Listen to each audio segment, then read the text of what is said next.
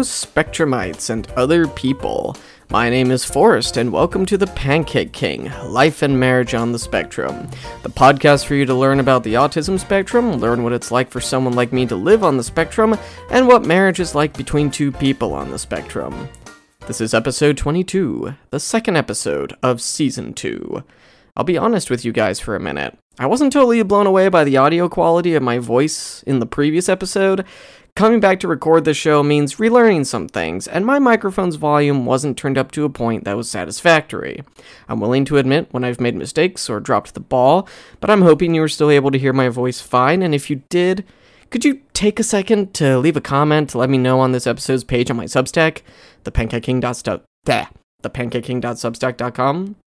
I'd appreciate that very much. So, something I really got into during the holiday season was K-dramas. I know, weird, right? I never thought I'd get into the K-drama genre either, but here I am watching an entire Korean series with English subtitles where I feel like a fish out of water, mostly baffled in all the ways Koreans edit their shows differently. It's definitely a different thing, but the most interesting part was the first K-drama I started watching. If you're wondering what this has to do with autism, I'm getting there. But first, the premise of this K-drama I started watching called Familiar Wife. Familiar Wife is a show about a guy named Jo-hyuk, who has an unhappy marriage with his wife Woo-jin and their 2 young children. I should say before I continue, I might screw up the how to pronounce the names a little bit, so just warn you about that. I'm trying the best I can. So Jo-hyuk, he works at a bank while his wife stays home to take care of the kids, and he's thrown off by his wife's anger issues and short temper. He grows frustrated, to the point where he finds himself falling out of love for his wife and even considers getting a divorce, the D word. But then, something strange happens. He passes through a toll booth, where he gives it a coin made in 2006, and the booth transports him to the past, where he's back to the day when he first met Woo-jin. Instead of going through the motions of meeting her, however, Jo-hyuk pursues a girl he had a crush on at the time, which ultimately changes his fate. Now he's married to this girl instead, and Woo-jin is a single woman who becomes his co-worker. As the show progresses, Jo-hyuk learns some hard lessons about where he went wrong in his and Woo-jin's marriage, and learns better why she became the monster that she did. This is where I explain a moment from the show that hit me the hardest.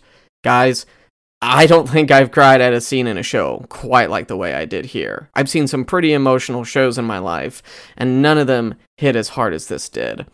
Because at one point in the show, Jo-hyuk's best friend Yoon takes Woo-jin out on a date. Obviously, Woo-jin isn't Jo-hyuk's wife in this timeline, so you can't blame him. The poor guy just thought Woo-jin was cute and wanted to date her, and she's single in this timeline. And obviously, being a little protective of Woo-jin, naturally, Jo-hyuk forces himself into their date as a third wheel. While they're at dinner, Yoon asks Woo-jin what her favorite genre of movies is, which Jo-hyuk automatically believes is romance. But Woo-jin surprises him by saying she normally likes comedy or drama, and that she only likes watching a romance movie if she wants to cry, but can't get herself to do it, so the movie would help her get there. This reminds Jo-hyuk of a time when he came back home from work to find Woo-jin watching a romance movie. She's visibly upset, but Jo-hyuk doesn't recognize this. In fact, he seems completely oblivious to it. He's aware that he missed out on her dad's memorial service, but makes the excuse without apologizing that his work kept him, and there was no way he was getting out of it. Woo-jin is clearly unhappy, but can't find the words to express that. Jo-hyuk assumes everything is alright and tells her he wants to watch a soccer game, insisting that a game is best watched live. I wouldn't know anything about that, by the way, I'm not a sports guy. Woo-jin finally turns on him and screams that she's watching the movie. Confused and annoyed with Woo-jin's mood, Jo-hyuk leaves, but he notices her crying on the couch later, and even then, still doesn't understand why. It dawns on him in the present that, in that moment, he missed out on something that was important to Woo-jin, made excuses over it, and missed the nonverbal cue from her that she really wanted him at the service to comfort her. He wasn't present when he needed to be, and he didn't understand at the time how important that was to her. He was oblivious to her needs, which was one of the factors that led to their home being so broken. Jo-hyuk isn't autistic. The show doesn't indicate that, at least, but this was a scene that made me think of people on the autism spectrum. We Spectrumites struggle, and I mean struggle, to pick up on nonverbal cues, empathize, and understand another person's needs. Woojin's nonverbal cues that told more than she had the strength to put words to were completely lost on Joyok, which is a common struggle for Spectrumites. Maybe to the person expressing an extreme emotion, the reason for their feelings should be obvious, but it can't be assumed that the Spectrumite quote-unquote gets it. Verbal communication with them is so important, and that will improve the relationship tremendously. You may feel irritated having to state the obvious, but the Spectrumite needs to hear the obvious. Spectrumites have a hard time empathizing. This doesn't mean they don't care about what another person is going through. It can just be hard for them to fully understand another person's struggle when it's not directly impacting them. Explain to the Spectrumite why something is so important to you, and while I can't promise that they'll get it 100% in the end, they'll still have a better understanding of it than they would have if you say nothing. And finally, Spectrumites have a harder time understanding another person's needs. This is where verbal communication is, once again, very important, and it can't be understated. I talked about this a little bit last season, but to give you a refresher, and some insight to people who are just jumping on this show, it took me a while to understand to the best of my ability why time alone was so important to my wife, Kay. When we were dating, I really learned what an introvert was, and what that meant. Time to herself was important to socially recharge, and be more willing to spend time together later.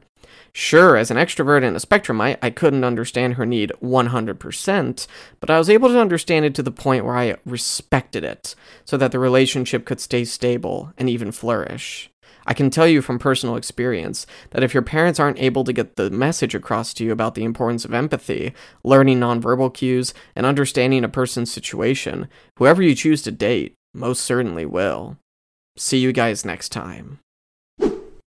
Hey guys, if you haven't already, subscribe to this podcast, write a review to help the show grow, and subscribe to my Substack at thepancakeking.substack.com to receive updates on new podcast episodes, a new blog post every Saturday, and other content I may put out.